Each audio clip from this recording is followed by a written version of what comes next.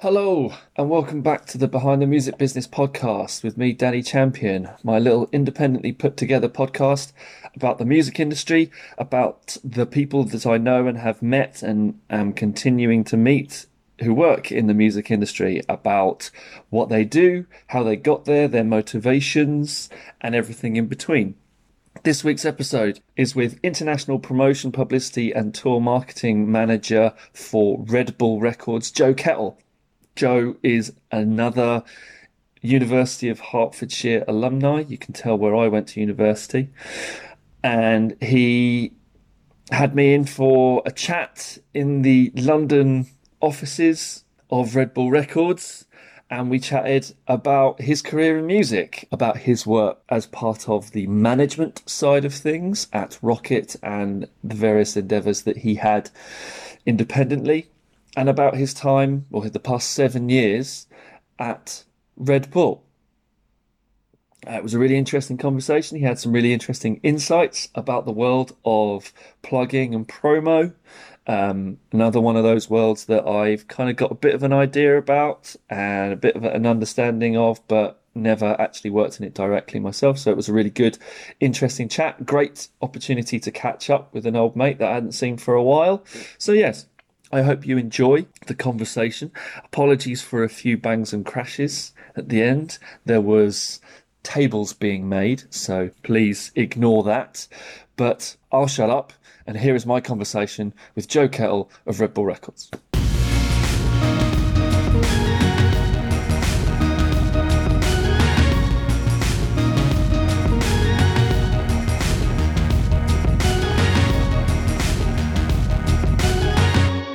So I started.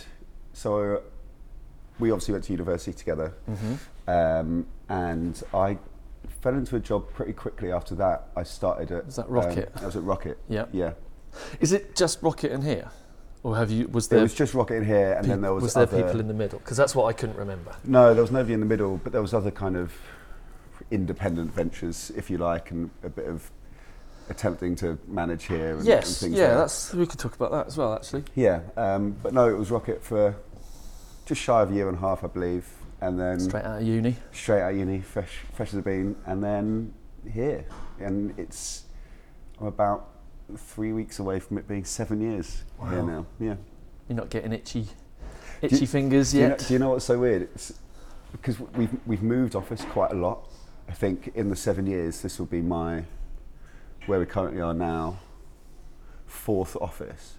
Right. So in a weird way, every time we've moved office and rebuilt a new team and done things like that, yeah, my job's been consistent throughout, but there's been different generations of it, kind of. Has Red Bull evolved quite a lot in those 7 years? Because that's another thing that maybe happens, because I remember it's like the 3 year itch and the 7 year itch and that. But if you're in a company that was one thing and then it evolved into something a bit different, or your role evolves into something a bit different, I mean, you don't get that itch, I guess. Yeah, exactly. So my role obviously naturally developed over time. You know, I'm 7 years in, so obviously I've climbed a bit of a ladder and I'm doing a different thing to what I was at first.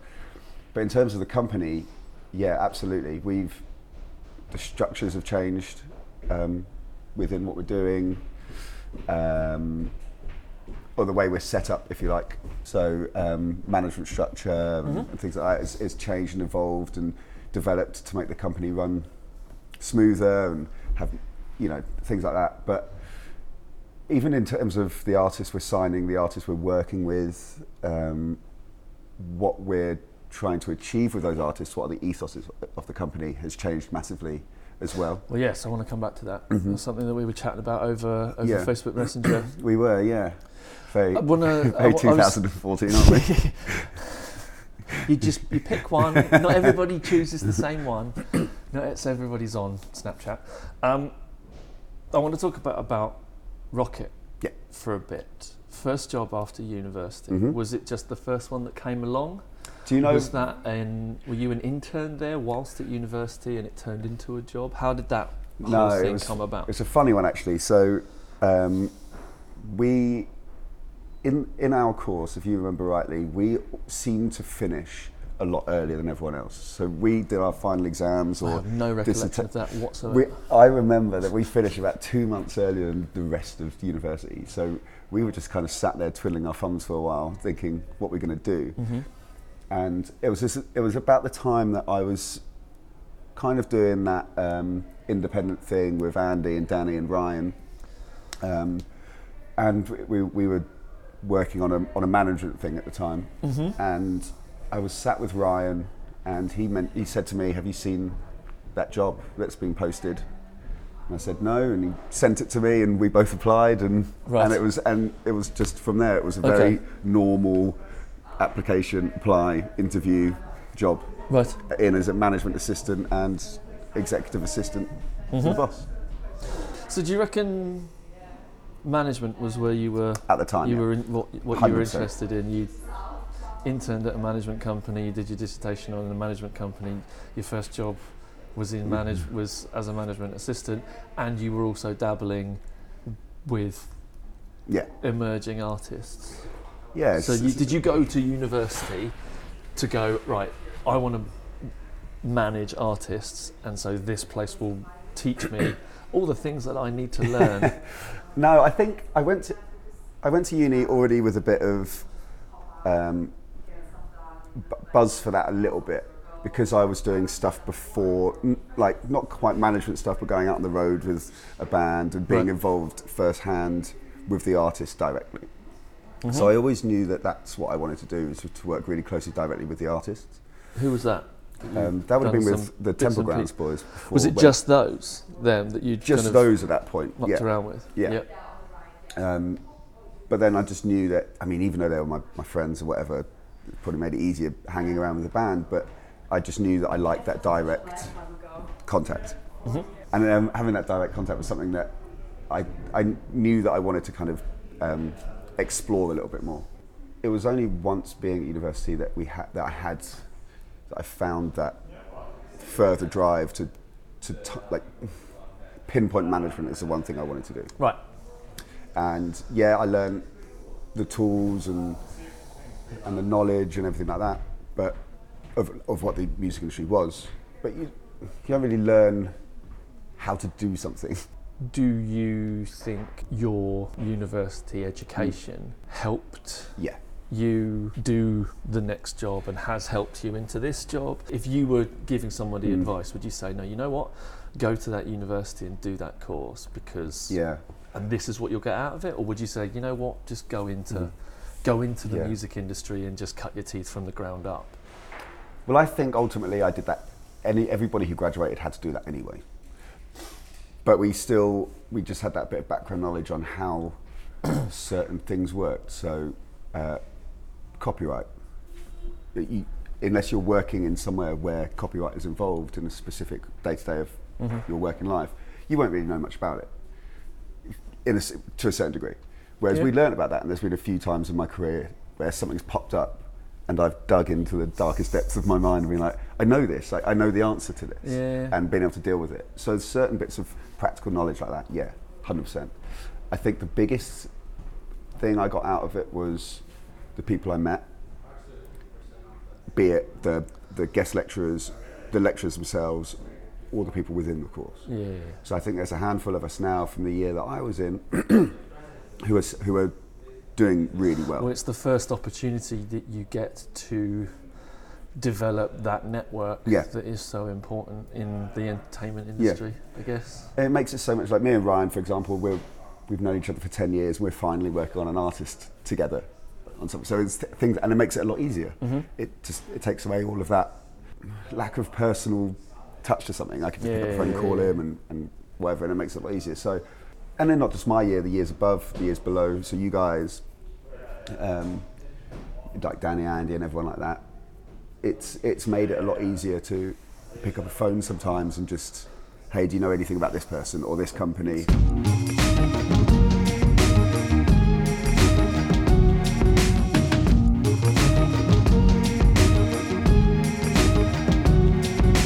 What's your technique when it comes to networking? I'm a blithering idiot. That's your technique? Yeah. That's an interesting technique. I speak and hope for the best. I put trust in my mouth. And Okay. It depends. I mean, I try not to take anything like it too seriously.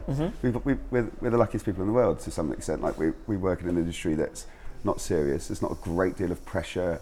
We put pressure on ourselves, and there's pressure from our employers. But in terms of the bigger picture, there's not a great deal of pressure on us. I mean, because you're in the wonderful world of promo and publicity, which is very networky. Helps being oblivious. Nice. But it's very networky. Yes. It's very you're only as good as your contacts. You're only as good as the people that trust in you and that you trust. And so, kind of in the area that you are in, more than a lot of areas, you kind of are reliant on the people that know you and that you know. And so I guess you've had to figure out the best way of navigating that world. I think generally you'll either be good at it or bad at it, and I think that just depends on the type of person you are. I think you have to be. I'm not saying I'm good at it or bad at it. I'm just saying you either have to have a personality or be able to talk to people, be confident enough to talk to people, or maybe you're not cut out to be having a people-facing role. Yes. What do you think the industry looks for? In a promo person? Well, just in general, because I think one of the things I come from a world that is heavily reliant on networking and people as well, but my technique, the way that I succeeded in it, was not being a salesman. Yeah. Some people succeed in it because they are salesmen Yeah. and they are good at selling stuff. And whether that's a piece of music to an advertising agency or whether that's a car to someone who wants a car, vaguely the principles are quite similar. But I was never very good at that. I was better at account management. I was better at campaigns. People realising, we can rely on Dan. Now that takes longer. So you don't just suddenly get work. Yeah. After a phone call or after an email, it takes time and time and time and time. I mean, it probably takes somebody before you sowing the seeds, and then you coming along and continuing the effort. I guess from your perspective, do people give you time to get better at it? Well, I think first and foremost, if you ask anybody in promo how they got into it, complete accident. Like not many of the ones I know have set out to be in promotions. It's one of the things that looks like I'm in promotions now. Kind of. I got put there about 5 years ago. You said, Joe, just have a crack at that, and I'm still doing it. And I think that's a case for a lot of people doing it. A lot of the older generation of promo people have come from a sales background. Yes. So going into record stores and selling the product before we had streaming services and everything like that. Because like you said, I think it's a sales job. I'm essentially trying to sell songs to radio. I mean, it's bigger than that now, but fundamentally, that's what it is. But I think what people look for in it, it's a very difficult question. Most promo people I know, the one person that you'd recognise when you'd walk into a room or a party or something like that. Okay. So they are a bigger personality, a bubblier personality. They are in that. They are realm. They're a social person. They love being around other people and they want to talk to people and have a good time. And I think that's not something you can put on a job description, but it's definitely something and you can develop that, I guess. You can absolutely develop that. And because this is an area that a lot of those entering in the industry wonder about. Yes. You've got the larger than life characters, the characters that can, sell doors door to door kind of thing from the word go. But there's a lot of creative people that want to work in the creative industries that aren't necessarily quite as outgoing. They could be a little bit more introverted and worry that an industry that is so focused on networking and contacts and trust and being a larger than life personality and being confident enough to go, you know what, if I screw up, I'll just crack on and continue going. Well, I think there's a whole new generation of it now. I think the older generation of promo people have that reputation of what it used to be like, and it was when radio was booming. You know, it was the epicenter of the music industry, and it's this whole thing. I think that's slightly changed. That has changed now, and I think the new generation, me being included in that new generation of people coming in as promotions people, I don't think it requires as much of those personality traits that we were speaking about. I think it's more focused about getting your numbers right, getting your timeline right and your numbers right, and that campaign right and the strategy right, and going in there and actually showing that you know your shit. Okay. So we don't get as many kind of blaggers, or you don't come across as many blaggers anymore. It's definitely more strategic now, and it's definitely more of a I want to say proper job. Not that it wasn't before, but it did. It used to be. I was lucky enough to work with one of the greats, Nick Bray. He worked at Rebel Records for a while, and he taught me a lot of things. And just some of the things he used to tell me of how it used to be. It's a different world, you know. It's just it was very much about. You hear all the stories about the schmooze. That's what it was. It was making you unforgettable to the person that you're trying to sell something to. And I don't think that happens so much anymore. I think it's certainly more business, like run more like a business where an HR would get involved. Run more like a business. Run more like a business where like an HR would get involved with certain things would happen and stuff. But I think it's definitely more, you've got to go in, you've got to be on it. You've got to know when your records are coming out. You need to know when those impact dates are. You need to know what's happened, like it's the back of your hand. You need to know what's coming. You need to just be, you're a salesperson, but you can't blag it anymore. I think people are scrutinising everything a little bit more.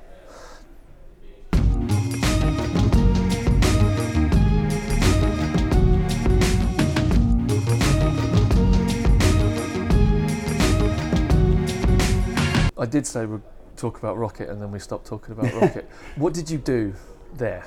So my official job when I went in was executive assistant. Nice. Executive assistant to, I would have been Todd at the time. Also with that, I helped some of the other managers to a certain degree. I wouldn't necessarily go as far to say they're assistants, but to some degree I was as well. So at the time, the roster was Elton John, anybody, and who? So we had a young Ed Sheeran. Nice. Where did he go? We weren't very good with him. We had Ed Sheeran, James Blunt that was there at the time. I think we were working on the Moon Landing album, I believe it was. Lily Allen, we had that. So it was campaign. A fairly hefty roster of names at the time. And I remember when we were there, we signed a young girl called Anne-Marie, who's now one of the biggest female artists on the planet. But I remember when we signed her, I mean, that was 8 years ago, and people just think things happen overnight. Because she kind of, like, to the public, came out of nowhere and was this overnight sensation. That was 5 years in the making, you know, and it's just crazy to think, sorry I digress, but it's just crazy to think that these things have been, like I saw the early days of that campaign, and it was just going away and just writing with every single person you could to develop. And your role there was very much admin, you worked with the main manager there, and you were kind of in the nicest way possible, the support staff. Yeah, absolutely. You got everything. You got all the stuff that needed to get done, so that yes, so that so that he could be the day-to-day manager of some quite big names. He didn't want to think about the stuff that I dealt with, so he could think bigger picture. Basically, that's probably the best way to explain it. Is get on with that, so it's out of my. So I don't have to worry about it to get on with what I want to do. Exactly. Yeah. So you were fairly involved in, not necessarily making decisions, but the decision-making process. No, as in you kind of had to know what was going on. I knew what was going on. Just go and do it. I knew what was going on, but I wouldn't say I had much clout or anything like that. I mean, I was certainly involved in the meetings, and I was certainly involved in timelines and things like that. But in terms of the bigger decision stuff, no. Yeah, I mean, you're not kind of making the decisions, but you're involved in those decisions. So you don't have to sit there and wait for somebody to give you tasks to do. No. Then you're kind of not really helping in that way. So you're very green, very junior in that area. You're learning as you go along, and yet there's some fairly big things that you're having to.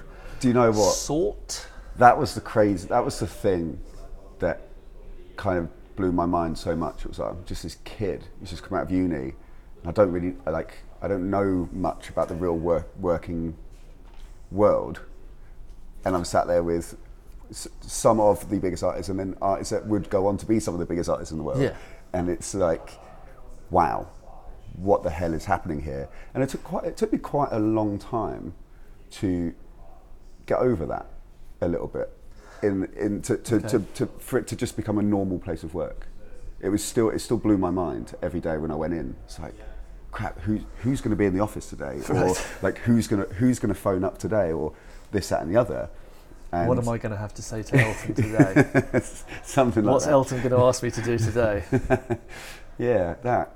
But things like that. It took a while for it to become normal. But there's a huge chunk of the entertainment industry is that. It's very junior, maybe even interns, who are being tasked to do the supporting administrative side of kind of celebrities, celebrity business. And you don't think of that. You kind of think, oh yeah, those people like Elton John and stuff like that, they have people who've been working for them for years and years and years. Yeah, but they can't do everything all the time. There's just not enough hours in the day.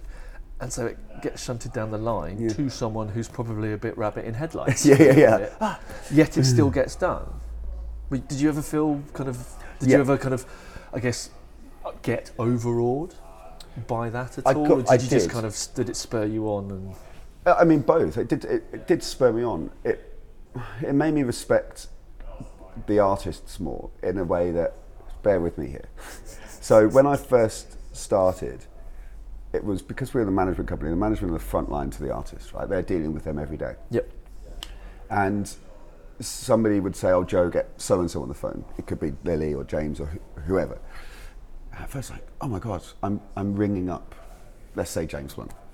It's like, and I'm shaking and I'm bricking it, but I shouldn't, because that management-artist relationship is the closest relationship in the music industry, in my opinion. And from gaining a personal relationship with those artists made me respect that they're just people. Just the same way that we from the outside looking in, we put them on this pedestal, don't we? That's what we're supposed to do. We're trying to sell records, right? That's what we want. Now, that was one of the biggest things that I've taken with me now, is working with artists. Pick up the phone and call them, text them. If I need them, there's no stress about that anymore. Right. And it's that, they're the artists, they're the talent, but they're also my mate a lot of the time, because I've developed a relationship with them, and it makes the job so much easier for me of having that rabbit in the headlights in the early days. To then, I mean, if I can get over speaking to, like you said, Elton John, then I can speak to anybody in the and that's the point I was trying to make. So that's kind of what helped me really early on in the first instance. Like, if I'd started with working at a label with really small artists and then worked my way up, and then all of a sudden I get a brand new job and I've never spoken to an A-lister before, that might cloud my judgment on how I'm doing the job. Yeah, you can start overthinking something that's actually probably quite simple.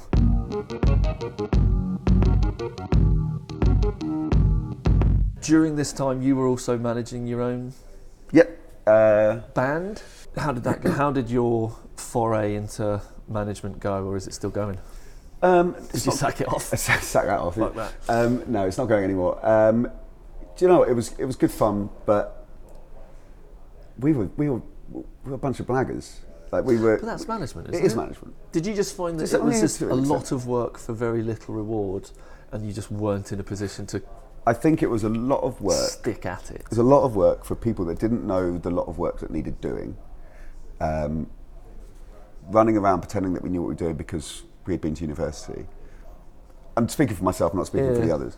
And it was kind of, and then it tested relationships with the people that were involved in it as well. Like our friendship group was first, and then we started doing the management thing together. So it stretched friendships as well, and created. You were mates with the band as well, weren't you? So I was. They were into play a couple of times. Yeah, I think because they were my old friends, and then I had introduced them to the others. Yeah. So I think I had a little bit more of a personal involvement in it, and they just weren't a commodity to the business that we were trying to.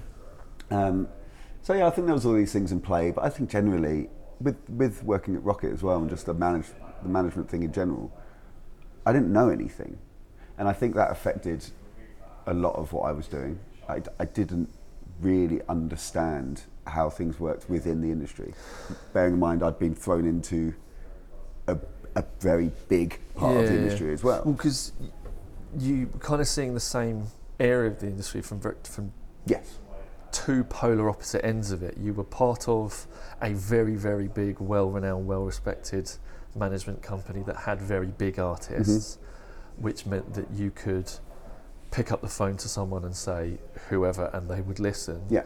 To being or starting a new company that nobody knows about, with artists that nobody knows about, and I'm guessing you didn't really want to trade one with the other one, because that could potentially hamper your day-to-day job. And so it's I mean, management is hard, very hard. I think it's, and it takes a lot of work for very little reward for a long time, and then as soon as you get over that hump, then it starts to work out. I think it's the most difficult because your head's always on the chopping board. You know what I mean? A lot of managers can be fired in the blink of an eye. A lot of bigger companies obviously do artist agreements and things like that to protect themselves, but generally a lot of lawyers and things like that will recommend that an artist doesn't sign a management agreement, right? So every single day could be your last day as a manager. I mean, can in any job, but you know what I mean. And you've got to do everything in your power to give that artist the best career they want. That's a lot of pressure. You're there before, saying you've been there from the beginning, you've been there before a publishing deal, before a record deal, before any songs on radio, before you've even mentioned it in a magazine, before you've even known how to put something on streaming, anything. At all. Yeah. And they expect you to go out and get all that for them. It's a lot of pressure. The ones that do it, hats off to them, because it's a very, very difficult job. Yeah. And you tried it and didn't like it. In joke. And then you went and got a job at a record label that's part of an energy drinks company. Yeah, it's a weird one, that, isn't it?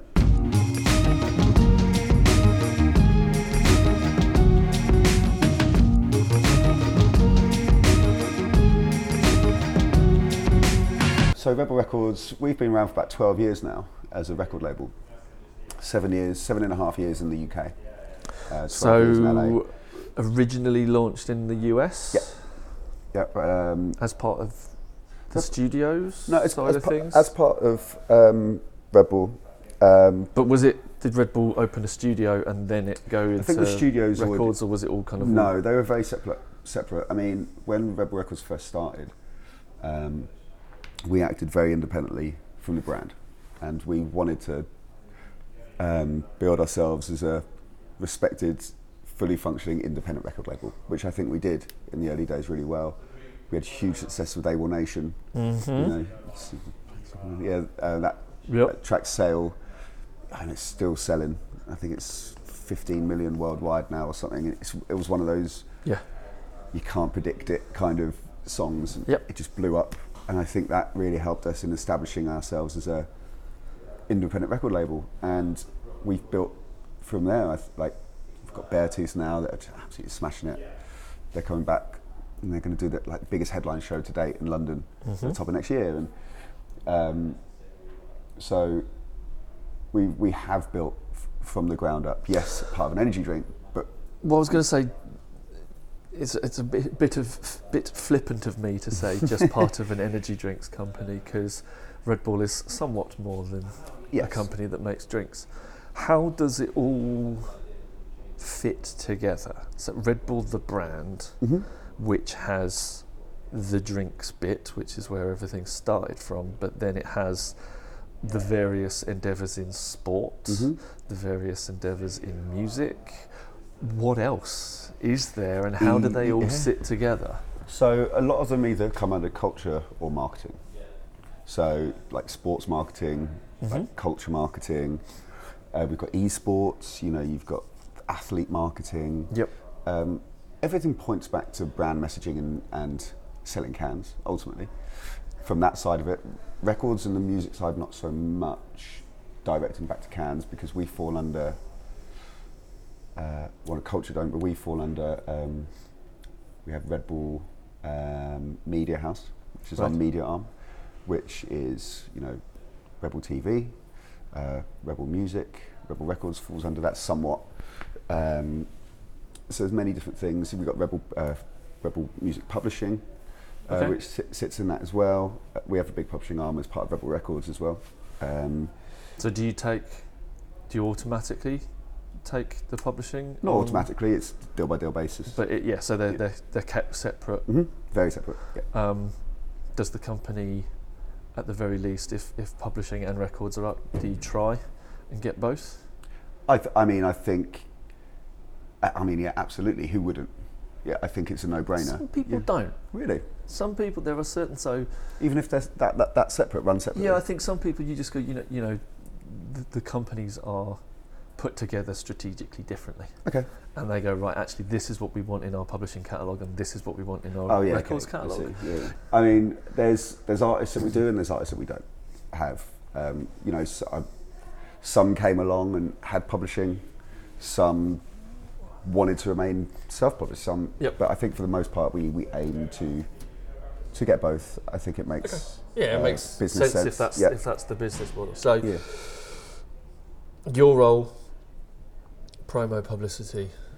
Yeah, I look after marketing. So what does that look like day to day? We've touched on a little bit of some of the bits and bobs, but what will this week look like, for example? Okay, so just quick bit of backstory on that. So the UK label here, we act as a satellite office for all of international operations. Right. So we are run out of LA, and the team here look after both of you. Both the team, the team here look after our international operations, excluding North and South America. Yep. Yeah, we have the global teams there that assist us and stuff, but that's generally what we do. Yeah.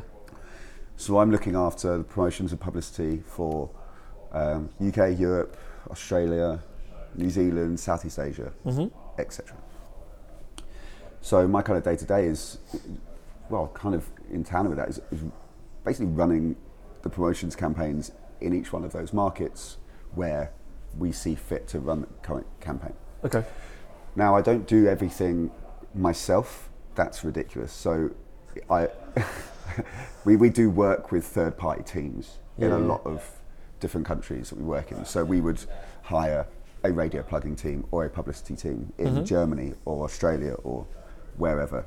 And a lot of my day-to-day job is liaising with those teams. Think globally, act locally. Yeah. There you go. Giving them the strategy, telling them the label vision for the artist, working closely with them in each market. There is some, when I'm out at in some markets, I do have relationships with stations as well. So you go in and you do your meetings yourself just to put a face to the label. I always think that's a really important thing to do, is to make people aware of how much a certain artist means to the label. And I think by doing that, you have to show face. Yep. Yeah. So I try to do that as much as I can. And I do a lot more, obviously, in the UK, hands-on, because we sit in the UK. Yep. So, but we still work with teams here as well. Some stuff we do in-house, some stuff we don't.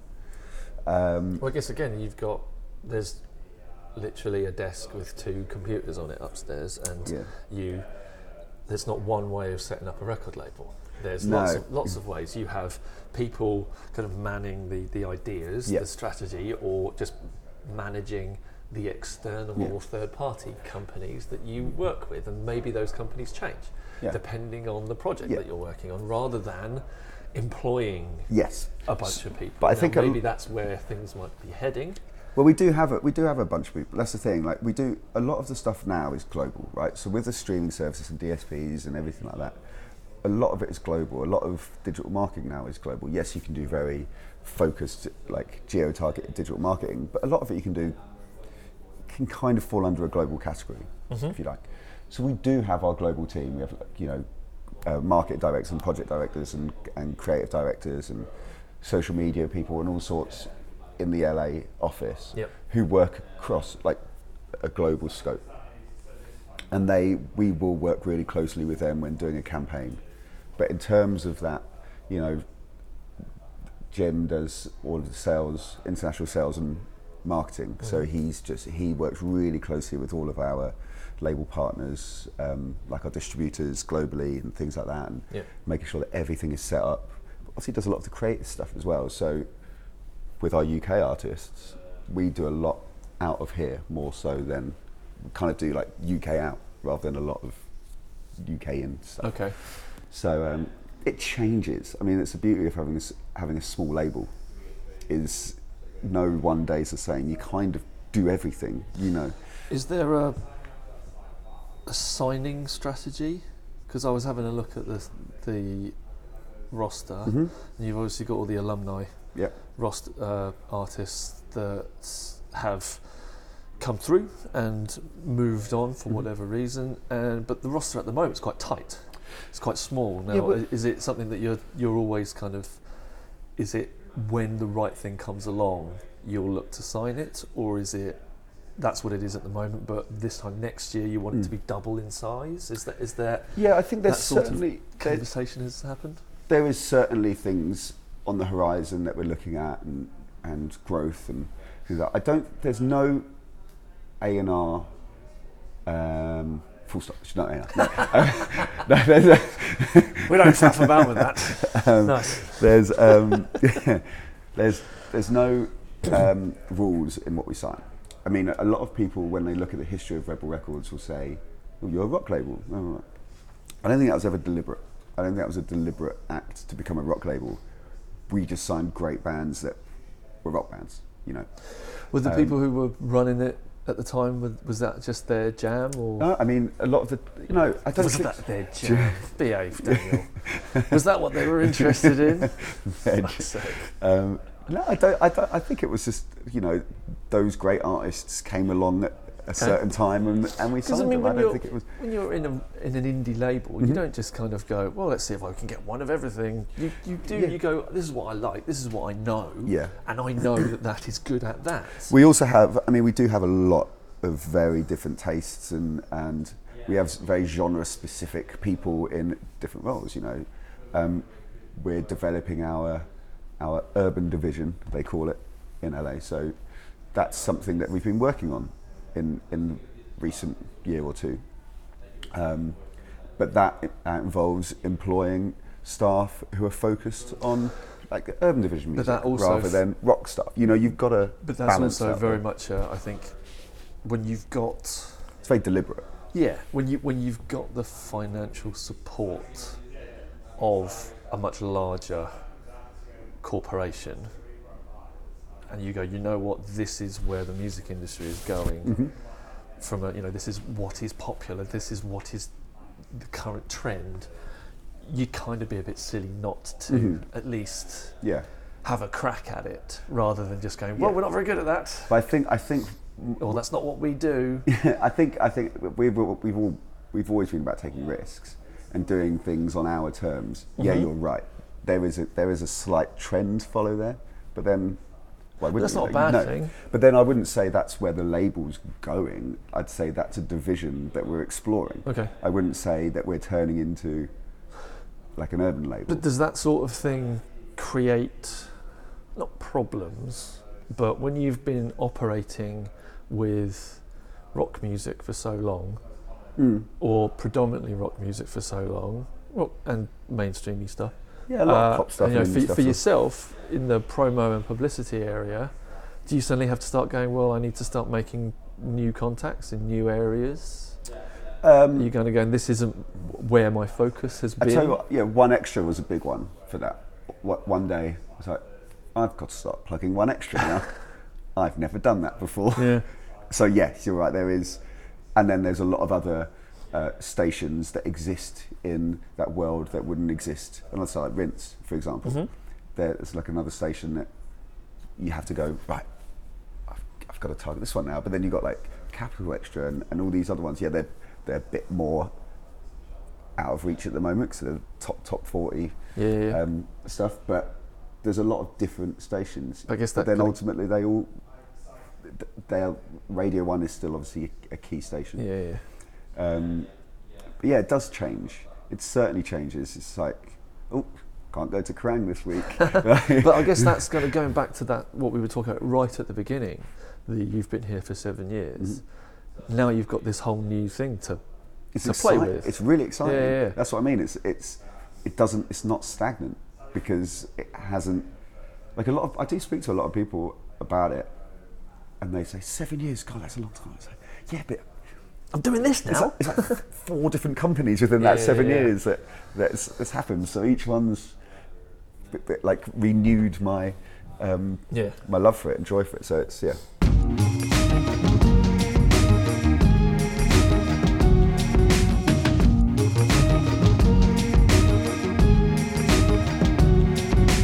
Plugging promo in 2019. Yeah, we've talked about radio a lot. Is radio still as important as it's ever been, or can you see diminishing returns on it because of the wonderful world of online and streaming? So, big question. Do you want me to answer that globally because it's different in every country, or do you want to From your perspective, I think this is. I'm interested. We were chatting online, and you said you haven't talked to a promo guy or promo person. And so here's the opportunity to kind of a little bit of the insight, inner workings of record label, artist, promo. And, you know, so where is radio still important? Yeah. How is, and then let's focus on the UK. We're in the UK at the moment. Radio is still very important. Yep. The figures are rising, I think. Virgin are growing. They relaunched about 3 years ago, I think. Their numbers are getting bigger and bigger and bigger. They just Chris Evans came on this year, I think, to do the breakfast show, and their numbers have massively raised. That's commercial radio, you know. They're not selling music; they're selling car adverts, you know. So yes. But still, people are listening to it, and people. The new music played on those stations is less. I mean, it depends. Important in what area? Getting people listening to music, or people discovering music? From our perspective, it's getting people listening to music and listening to the newer side of things. But if you're talking about commercial radio, the Virgins, the Capitals, the Hearts, that's keeping people that can go out and buy new cars and insurance listening to the radio, I guess. So Radio X is what Radio X is growing. Their listenership's like going up. There's still a correlation between the most played songs on Radio 1 and Capital to streaming numbers. Yep. There's also some cases where there's no correlation at all. But within the industry, it's one of those things where you go and try to do a press campaign and they ask, how are you doing at radio? And it's still that question that's been going around for years and years and years. So what's happening at radio? What's happening at press? What's happening on TV? What's happening in sync? Yeah. What's the plot? And I think now radio and streaming services is a difficult thing at the moment. The relationship we have between the two. Mm-hmm. If I go into radio and say, well, it's had 200 million streams, they're going to say, great. But we want them to listen to radio, you know. So we don't want that. So a lot of times now, the radio are looking at audience, artist growth through audience figures of like live, for example. So you can go into Radio 1, and say, I've got this artist, and rather than saying the first single had 500,000 streams, this one's had 2 million, this one's had 5, you would probably mention it, but you could. They've just sold out a tour. Yeah, you'd be like, we came to London, the first show they ever did was the Barfly, and now they've done Shepherd's Bush in 2 years. Yeah. They're relevant to a market. People are responding to it. People are buying tickets and making the effort to go and see them. Yep. They're causing a stir within the UK. Mm-hmm. So if you play it on the radio, people are more likely to recognise it, understand it, and carry on listening to it. When you're having these conversations, when you're selling your artists into, I'm guessing it's the radio playlists that we're talking, you're trying to get them playlisted, you're trying to get them regular opportunities as opposed to features and interviews and things like, or maybe you're doing a bit of both. Is this happening face to face? Is this happening over emails? Is this happening over phone calls? Is it a mixture of all of them? Is it dependent on who you're talking to?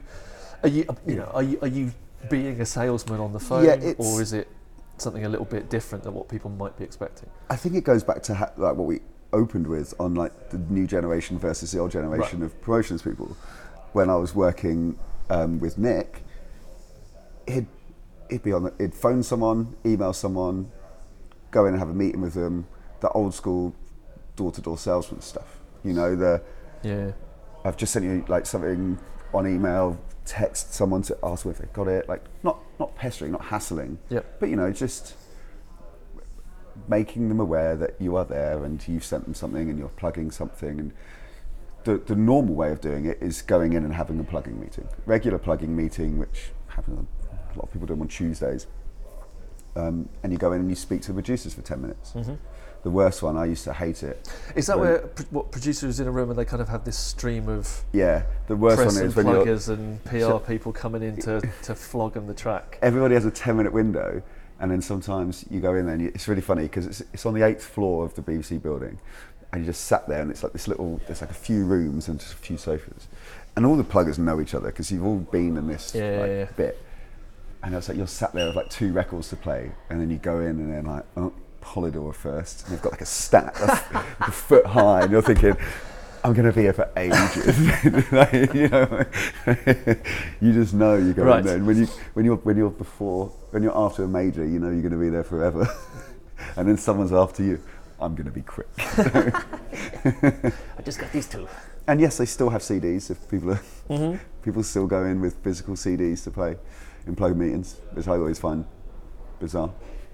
I just have a little iPod, but but a lot of people, you'd have a CD and you'd put notes on it, streaming, figure something, you'd give it to them. So there's loads of things, but is that the same with Spotify? Are you going into Spotify and doing the same sort of thing these days? Do you know what? There was a big conversation about it. I think it was about 4 years ago. Whenever George joined Spotify, George Okatudis joined Spotify, he brought over a lot of radio people to Spotify, and there was this big conversation about who's going to plug it. Is it going to be the sales and marketing teams, or is it going to be the pluggers? Because all the old radio people, whatever. Eventually, it turned out they don't meet anybody, and we deal with the sales teams with our distributor, deal with them a lot, and Jim does it. I don't think many of the radio people ended up plugging Spotify. I think that. Well, no, but there's a whole new world of streaming pluggers now. That I guess people that just went, you know what, I'm going to make this my niche, and so now there's thousands of them. It's the same with music supervisors, isn't it? But I think what they're doing is they're trying to get you on playlists. But they could be user-generated playlists as opposed to Spotify-generated playlists. Yeah. So they're just going around hitting up every next person in their bedroom who's got 1,000 followers or whatever. And I tell you what, some of them work. You get 50 of them, and you'll start to see a few bumps on your numbers, you know. Yeah.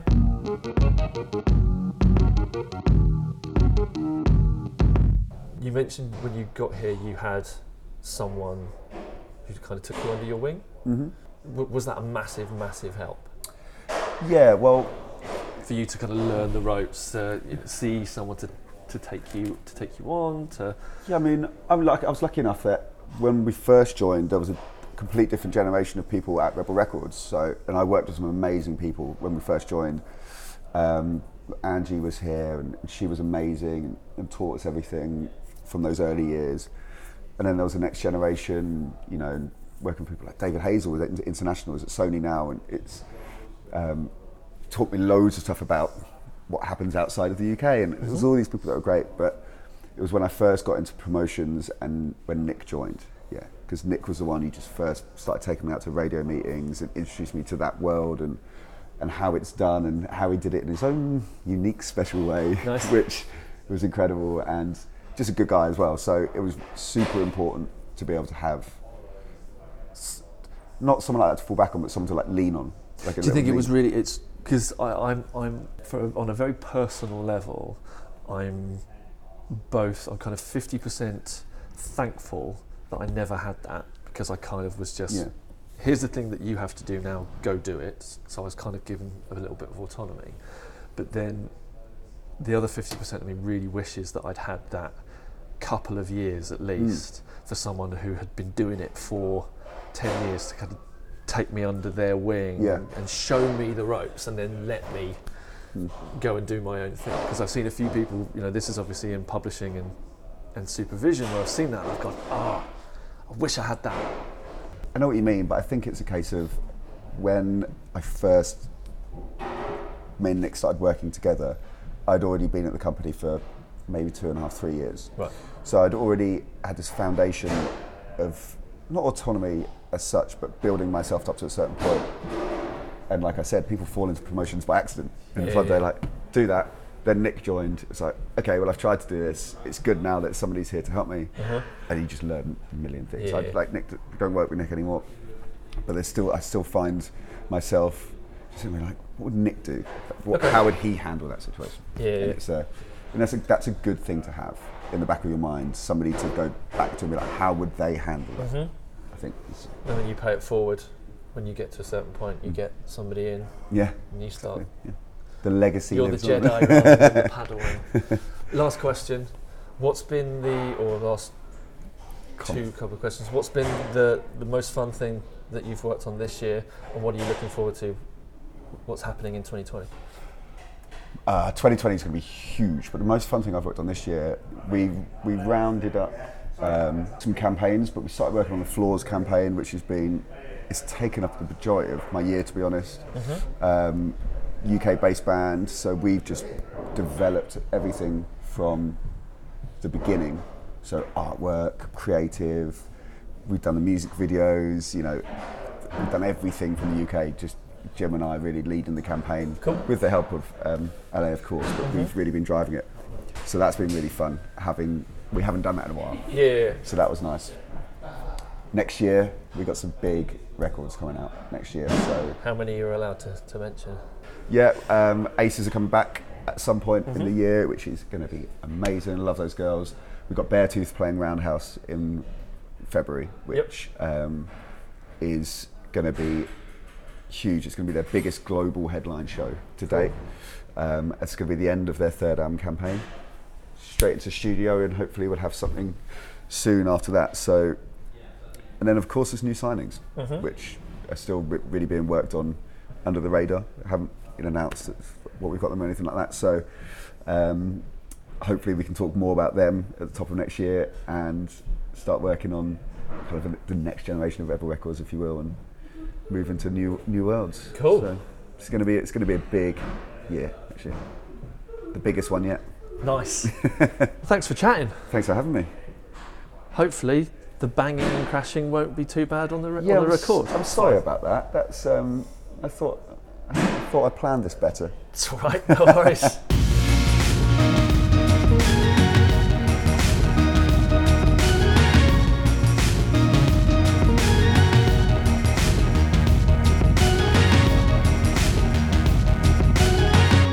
Massive thank you there to Joe for fitting me in so close to Christmas. It gets a bit manic at the end of the year, so really appreciate that.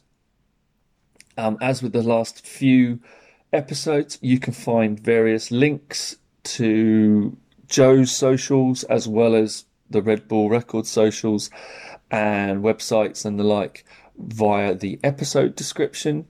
If you would like to get in touch with me at the show, please email behindthebusinesspod@gmail.com or follow me on Instagram at behindthebusinesspod or on Twitter at Danny Champion.